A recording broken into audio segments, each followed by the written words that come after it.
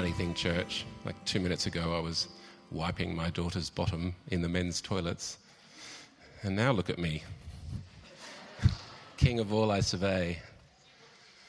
I did wash my hands. You'll be pleased to know. Also kind of nursing a slight chest infection, so bear with me. We're doing a short series over the next couple of months on stories in Mark. We started last week. Shane started talking about Jesus partying with the tax collectors. And this morning I'm going to kind of amp it up by giving you two stories in one.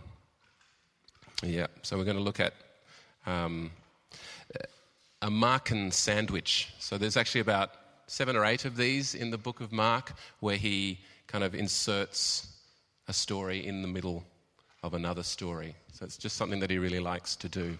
And this is one of my favourite examples of the Markan sandwich, where we have... So the story of Jairus' daughter, just to continue the analogy, the 2 pieces of bread, and the bleeding woman is the filling.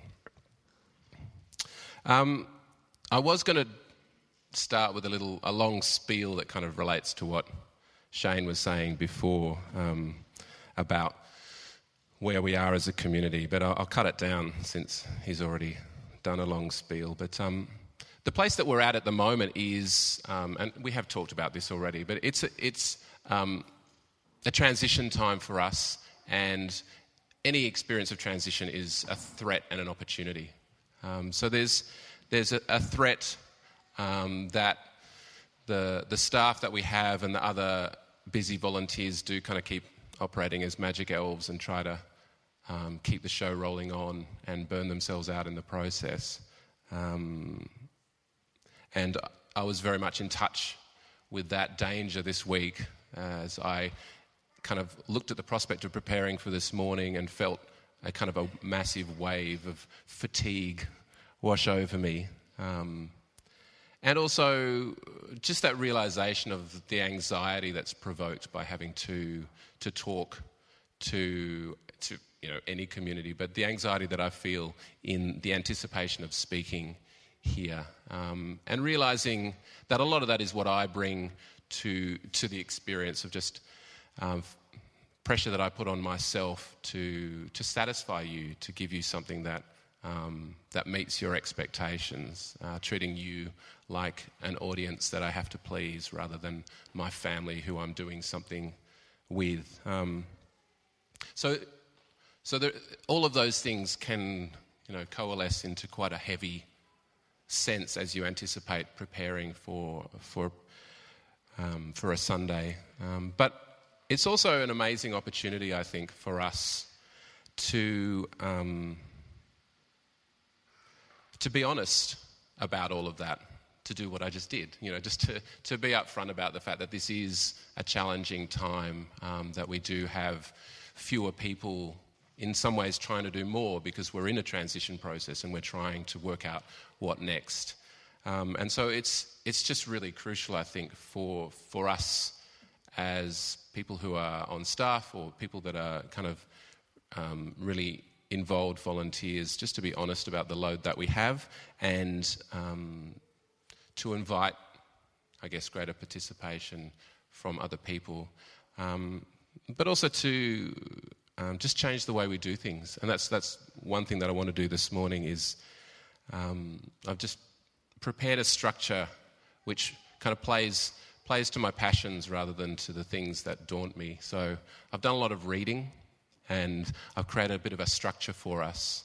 But I haven't written out a kind of seamless and perfectly integrated script this morning because that stuff really tires me.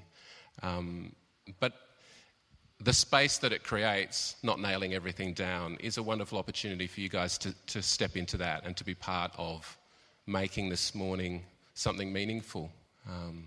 So if we have awkward silences or we have moments where I kind of flee the room and then come back again or whatever, then that's why. I listened to this great podcast this week about direct mindfulness. I'll put the link up on the Facebook page because I think all of us should listen to it in the next few months. But the woman, she's a Harvard professor of psychology. I can't remember her name, to my shame, but that fits with the theme because the women in this story are not named. She talked about play, work-life balance, and the idea of a work-life balance being really dangerous because it created these two very distinct categories of work and life, or work and play. And her point being that if you really wanted to be effective in your workplace, if you really wanted to be productive and creative, you needed to introduce the logic of play as much as possible to the workspace. And she gave lots of examples of the way, simply by changing the way things were named, people's experience of situations could be radically transformed. My favourite example was these chambermaids in a New York hotel who were all struggling with weight issues, and they kind of, I don't know how she got involved in this as a Harvard psychology professor, but she was kind of brought in to consult with them. And all that she did, because these women were incredibly active all day, and all that she did was to say to them, don't think of what you do as labour, think of it as exercise. Simply substitute one term for another, see what happens. And they lost weight simply by transferring one word for another. So we're going to transfer work to play. So we're going to play this morning. I invite you to play with me this morning. And of course, remembering that play is always much more serious than work anyway. So to begin with, we're going to do what we do in kids' church. So in kids' church these days, when we look at stories, we're trying to avoid the danger of closing down stories, shutting them down to like a single message or a single kind of moral lesson to take away. And we're trying to open up stories. And the way we're doing that is to tell the story and to ask I wonder questions. Rather than kind of closed questions or shutting down questions, I wonder questions, opening up these stories to our imagination, opening up these stories to our curiosity, and connecting both with our senses to what's happening in the story, but also our imaginations as we think about the experience of the characters in the story. A lot of this connects with the Midrash tradition within Jewish study of Scripture. So a Midrash is a story that is created to fill in a gap in Scripture.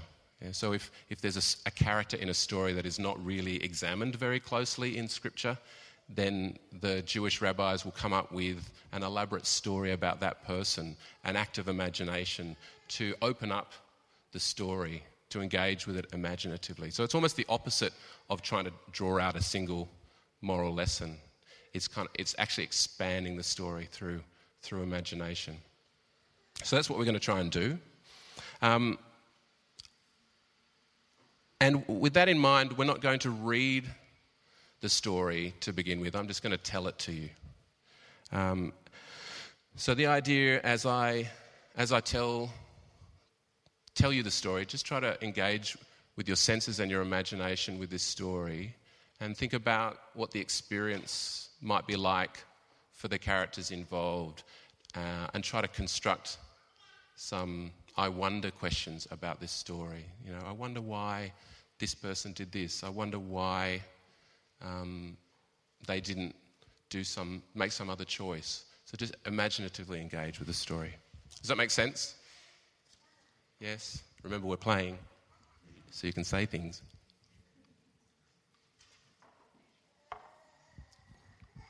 Okay, so here's the story. So Jesus has just been on the other side of the lake. In this part of Mark, he keeps going back and forth across the lake. Why? I don't know. But the story begins with him coming from the Gentile side of the lake back to the Jewish side of the lake. And as soon as he arrives, this guy Jairus, who is one of the leaders of the synagogue, so a guy of great status, comes up to him, throws himself in the dust at Jesus' feet, and begs him to come with him to his house because his little daughter is sick and he wants Jesus to lay his hands on his daughter so his daughter will be well. And Jesus says that he will go with Jairus, and so he and his followers follow Jairus and his servants on the way to Jairus' house. There's a crowd which is pressing in on them on all sides as they move through the town towards Jairus' house. So also in the crowd is a woman who for the previous 12 years has been suffering from bleeding. And she has spent everything that she has on doctors to try to fix this problem. But the only thing that has been achieved is that her condition has got worse and she's been left with nothing. She has nothing left.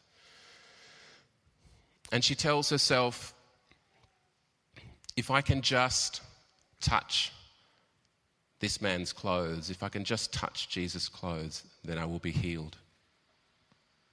And so she presses through this crowd that is all pressing together and pressing on Jesus and gets just close enough to reach out and touch the hem of Jesus' cloak. And instantly she feels the bleeding stop. She feels a sense of wellness inside of her. Jesus feels this healing power go out of him, and so instantly stops and turns and says, "Who touched my clothes?" Such a great question. Who touched my clothes?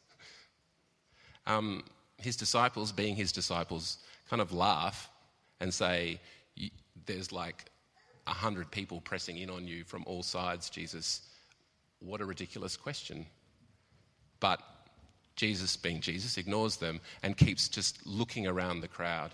And the woman starts to tremble with fear at what? We're not told. At exposure, at a sense of being seen. But she steps forward and she tells Jesus the truth. It's interesting, this speaking the truth, there's only two people in the whole of Mark that are given this word, the truth. Jesus speaks the truth and this woman speaks the truth. They're the only two people in the entire book that speak the truth. And Jesus says to her, "Daughter, your faith has saved you. Go, you are healed." And so she thanks him and turns and walks through and away from the crowd. So at that moment, some servants from Jairus' home arrive and they say to Jairus, "Don't bother the teacher anymore. Your daughter has died." But Jesus overhears this and says to Jairus, "Do not be afraid. Just believe." And he leaves all of his disciples except for Peter, James and John, and he goes with them and Jairus and the servants to Jairus' house, where there is an enormous commotion, there's wailing and chaos of grief. And Jesus says to the crowd of mourners outside the house, "Why the commotion? What are you wailing and crying about? This girl is not dead, she's just asleep." And again, he's met with laughter and derision, and the mourners laugh in his face. Who is this idiot that's just showed up and knows nothing about this and has said this thing, which is clearly not true? And Jesus says to all of them, "Stay out here." And he takes Peter and James and John and Jairus and his wife into the house, just them. And he walks up to the daughter's bed and he says in Aramaic, "Talitha kum," "Daughter, maid, arise. And he takes her hand and pulls her up, and she sits up, very much alive. And everyone in the room is overwhelmed with astonishment, can't believe their eyes. And perhaps to snap them out of it, he says, "Get her something to eat." It's always food. It's a very Jewish tradition, I guess. Noodle soup, something like that. Get her something to eat. Yeah. And so they do. Here endeth the lesson. So, I forgot to get the clickety thing. Have you got the clickety thing, Shane, for the thing? Yeah. Or you could just do it, Jess, the next slide. So these are 3 questions that I came up with, just to give you some examples. 3 I wonder questions in response to this story.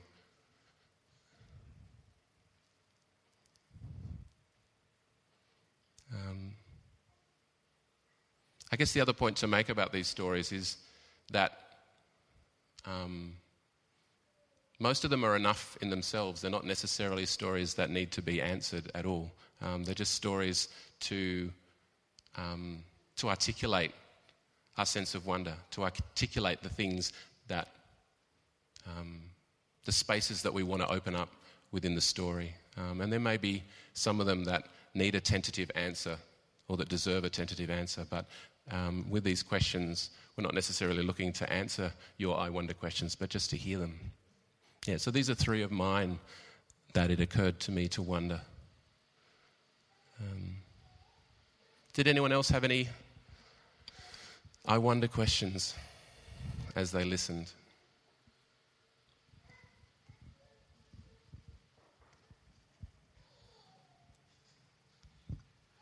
I wonder what the woman had heard about Jesus and why it was that she thought that touching his robes would heal her, because even looking at it the way Jesus healed everyone, he did it differently every time. Like, where was the thought coming from that, I can touch his robes and I'll be healed?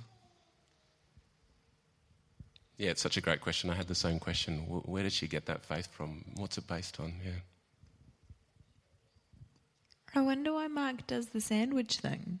Like, is not one great healing story enough? Yeah.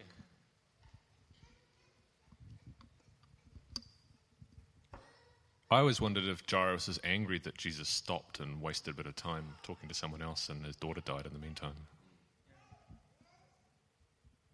Yeah.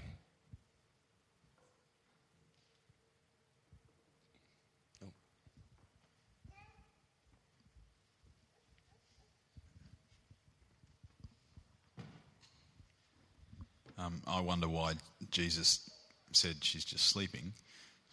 You'd guess somebody's taken a pulse or has decided she has died. So is he like, aha, you were wrong? Or, why not claim it as a miracle, healing? Yeah, good question. Yeah, what's the point of even saying that at all? Yeah.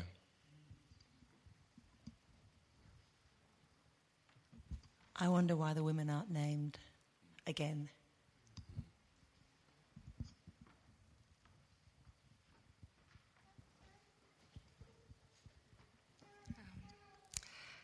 I wonder about how much Jairus loved his daughter. Not how much he loved her, but I have an impression as if back in that time women weren't worth as much. So just interested to hear how much he valued her and would go to a healer he'd heard of to try and save her. So one thing I will say at this point is that what's interesting in two things. I didn't mention that the woman had been bleeding for 12 years and Jairus' daughter was 12 years old. So there's that interesting connection there. But in the Greek, I don't really read the Greek, but I did a little bit of, interpreting, kind of looking at the text, kind of parallel text stuff. In the Greek, the term that Jairus uses for daughter is the diminutive term for daughter. So in the translation it says my little daughter, because in the Greek it's not just the word daughter, it's like, in Spanish and French and German they have diminutive endings like ito and all of this. So it's that in Greek. this little diminutive ending at the end, my little daughter, even though she is 12, like she's almost a woman. It's a fascinating detail for me, and I don't know exactly what it suggests about the relationship between Jairus and his daughter, but it suggests something. Yeah.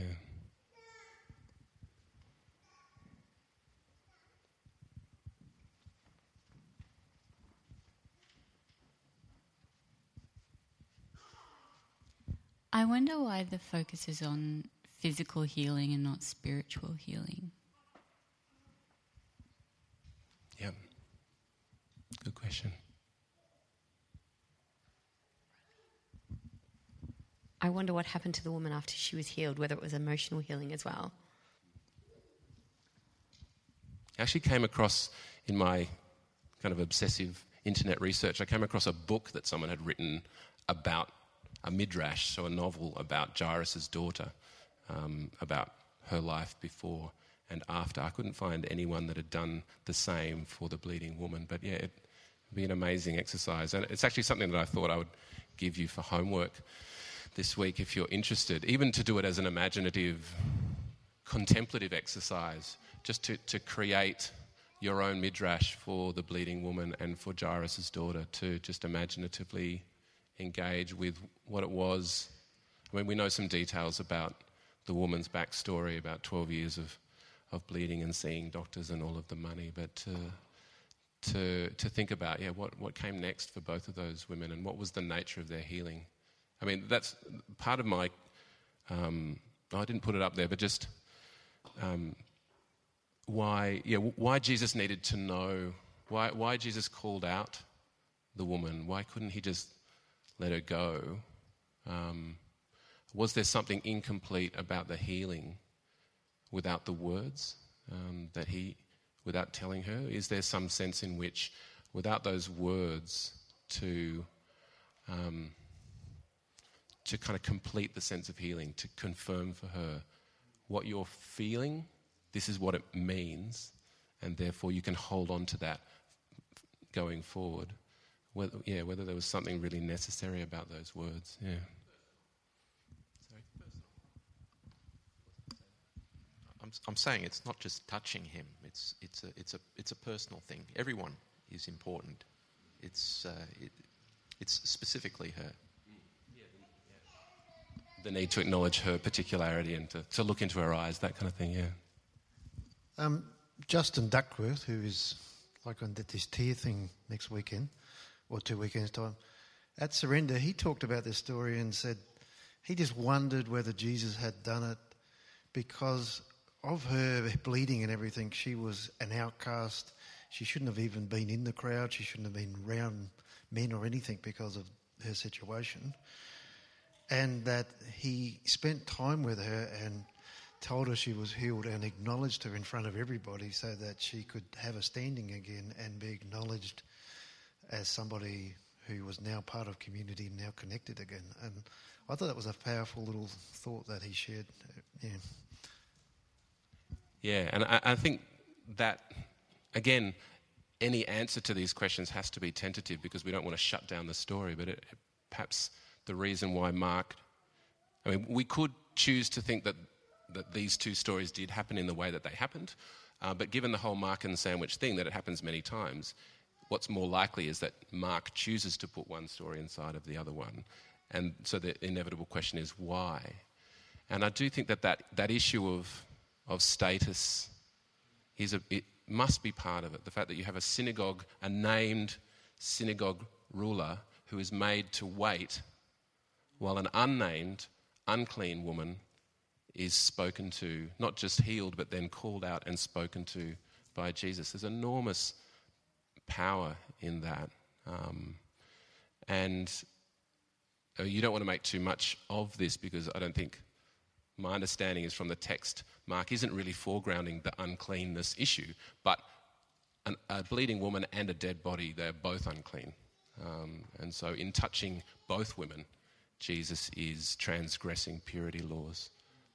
So it's quite, powerful in both senses. I guess on some levels when you were talking about connecting with the senses, I was trying to imagine being that woman. And it's interesting because we tend to think in this day and age we're all very open about things, but we still don't tend to talk about gynecological problems. So he's not only highlighted someone who's an outcast in some ways, but we still don't talk about these things. So this whole story has become a hugely public story about something that's often very private. And I was just thinking about the nature of healing and how we often focus on, incredible miracles that Jesus can produce and how he's this sort of superhuman person on some levels. But it took those two people for this woman to be healed. It took that woman to also be ready to be healed and to have that kind of faith, which I think is quite incredible even now. Yeah, it's astonishing courage given the time, given the culture, given the nature of her condition to do what she did. It's just quite breathtaking. I wonder first whether it was faith or desperation, whether it was a confidence that something was happening, or whether it was the last resort of a desperate person, and whether that changes anything. And secondly, I also just wonder, if throughout the Gospels, Jesus is the embodiment of the kingdom of God. What does this story tell us about the kingdom? How does it shape our view of what God's doing in the world? Yeah.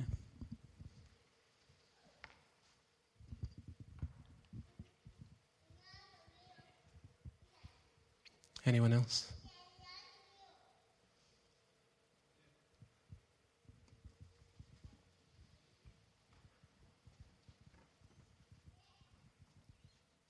I just wonder at he was a priest, and yet he lacked faith, where that woman was just a nobody, and she had such faith that just to touch his clothes was good enough. But that man was like, "No, you've got to come to my place. You've got to see my kid. You've got to, And then, previous the centurion, he just said, "Look, just say the word." And he was supposed to be a priest, and yet he had to see physically the healing, where the woman, she just knew emotionally deep down, if I just touch him. So, it's and a lot of the women were leaders of that faith, even Mary and all that, the tomb. It's just, maybe we should be more emotional like the women. Thank you.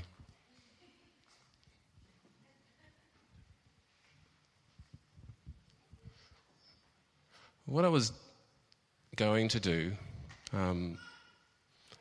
was to kind of give you out the text now and give you a chance to look at it at your tables. But we've kind of, and I guess the point of that was to sort of the first phase to be I wonder questions and kind of just opening it up, and the second phase, I guess, to look at it as a written thing and to compare in more detail the two stories and how they are the same and how they are different. But we've kind of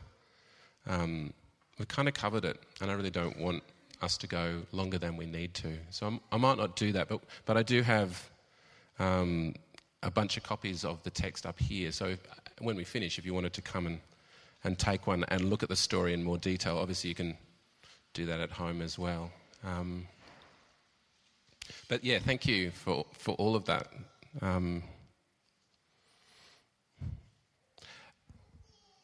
So just, I guess, instead, to finish, I just wanted to point out a couple of other things and then finish with a story of my own, because I don't want to shut down what we've just said by kind of saying this is what it all means. So I just want to finish with a story. But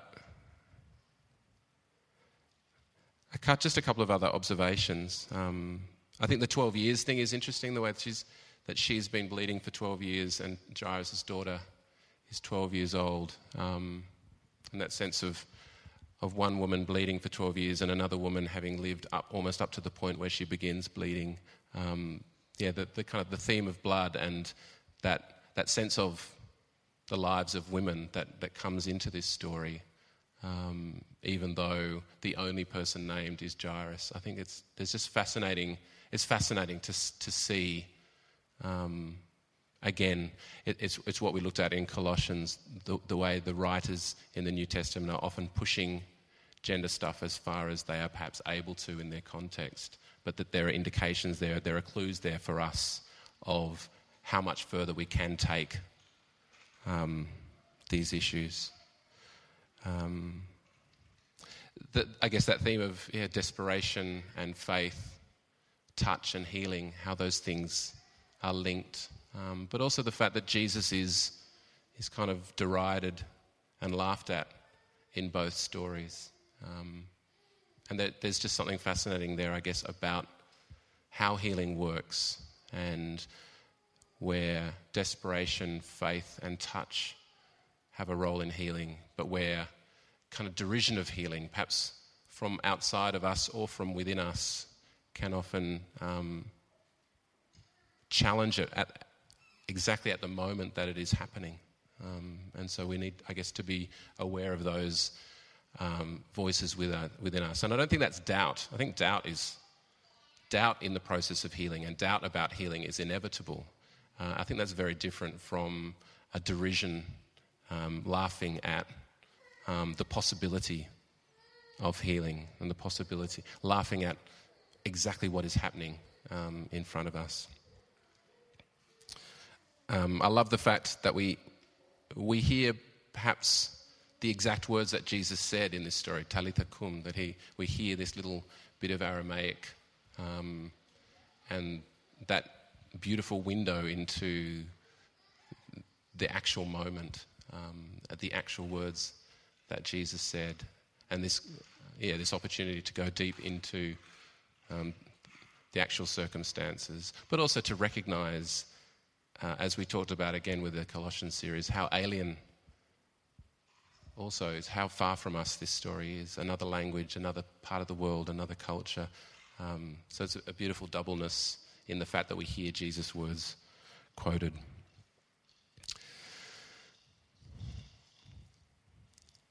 So as I said, I really just want to leave most of those stories and most of those observations just in the air. And all I really want to do to finish with is to respond to one of the threads. And there are many threads, there are many kind of ideas in this story, but respond to one of the threads, and that is, I guess, the thread of touch and physicality and healing in this. The story is full of touch and full of physicality.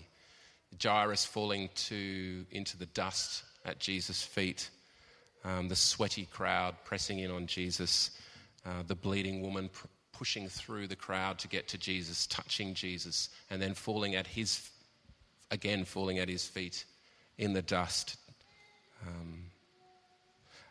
I found various images of the story. I particularly like the chickens in this one. But yeah, images that I guess touch on the physicality of the story, and the gaze, Jesus' gaze. As Alistair was saying, it's not just about this kind of act of healing, but it's about connection.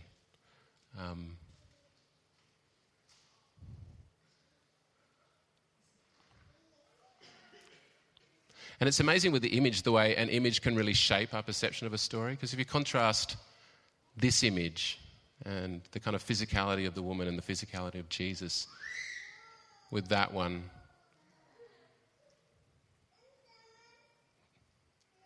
the way we see her gaze, that she is the focus of the picture rather than Jesus. And then with this one, which is a Rembrandt sketch, and that sense of not just touch, but Jesus kind of taking the weight of the woman as he lifts her to her feet. Such a beautiful picture. Yeah.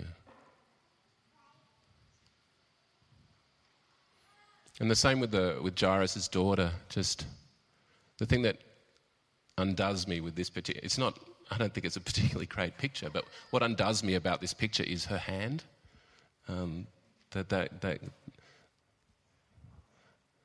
The hand of a child in death, kind of the unnatural angle of a child's hand in death, and the grief. And the last one that I found that I really connected with was this one. Oh, sorry.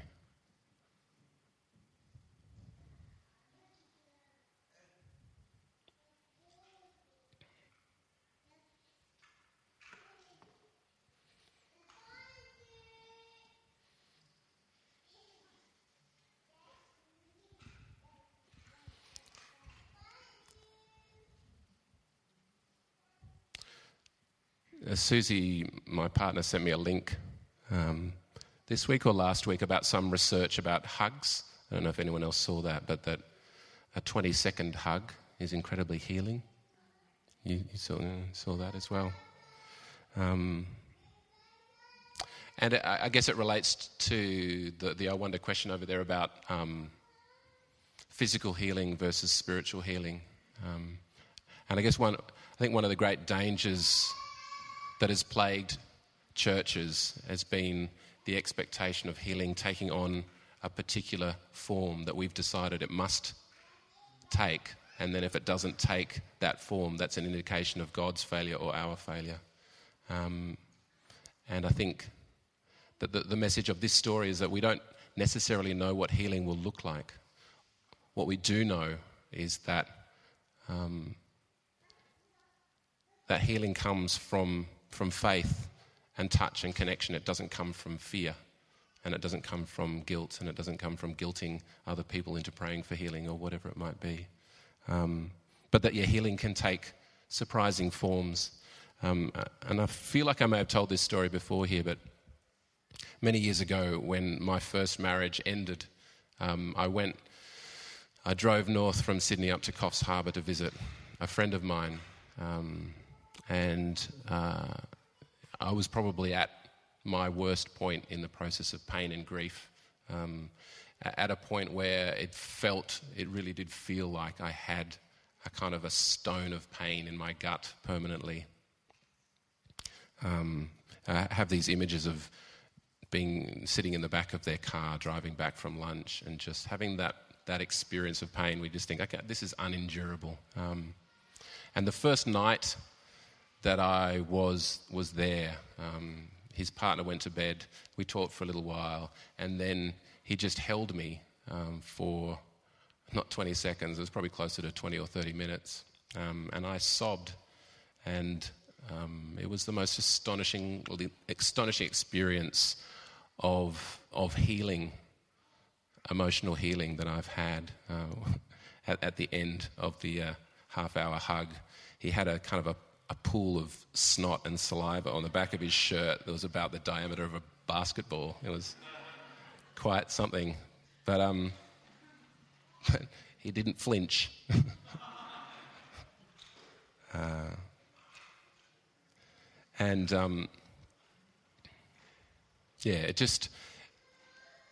It struck me that so often when it comes to healing, where our focus is on, I guess like with Western medicine, our focus is on some kind of disembodied or compartmentalized sense of the body changing, whereas with Jesus in this story, healing always needs to address the whole self, and the parts of ourselves that need to be healed are often the parts that we're not even aware need to be healed.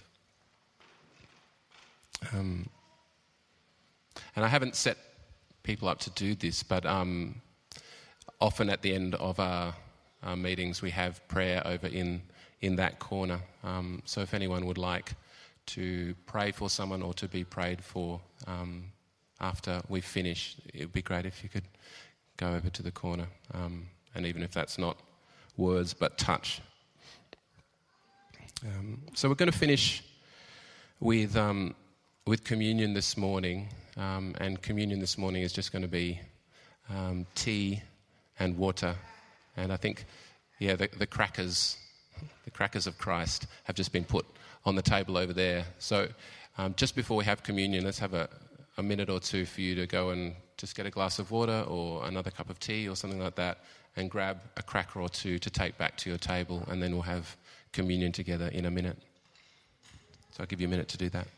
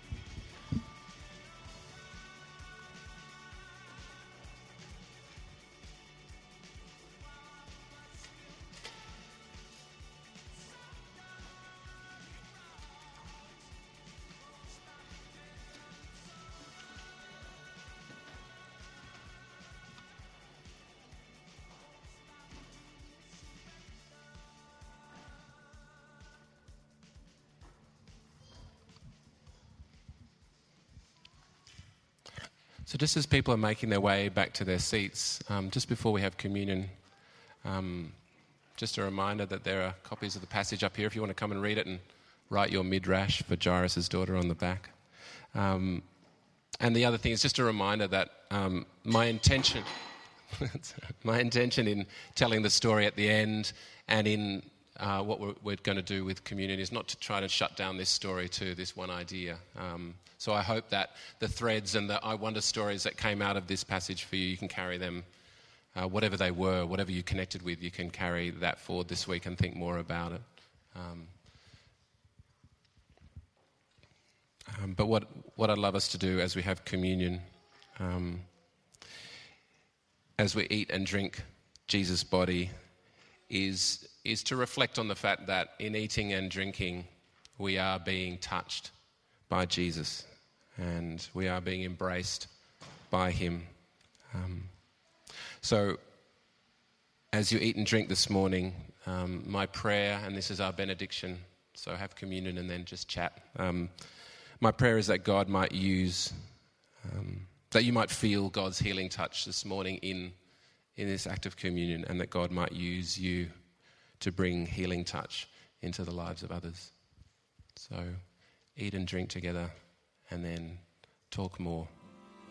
Amen.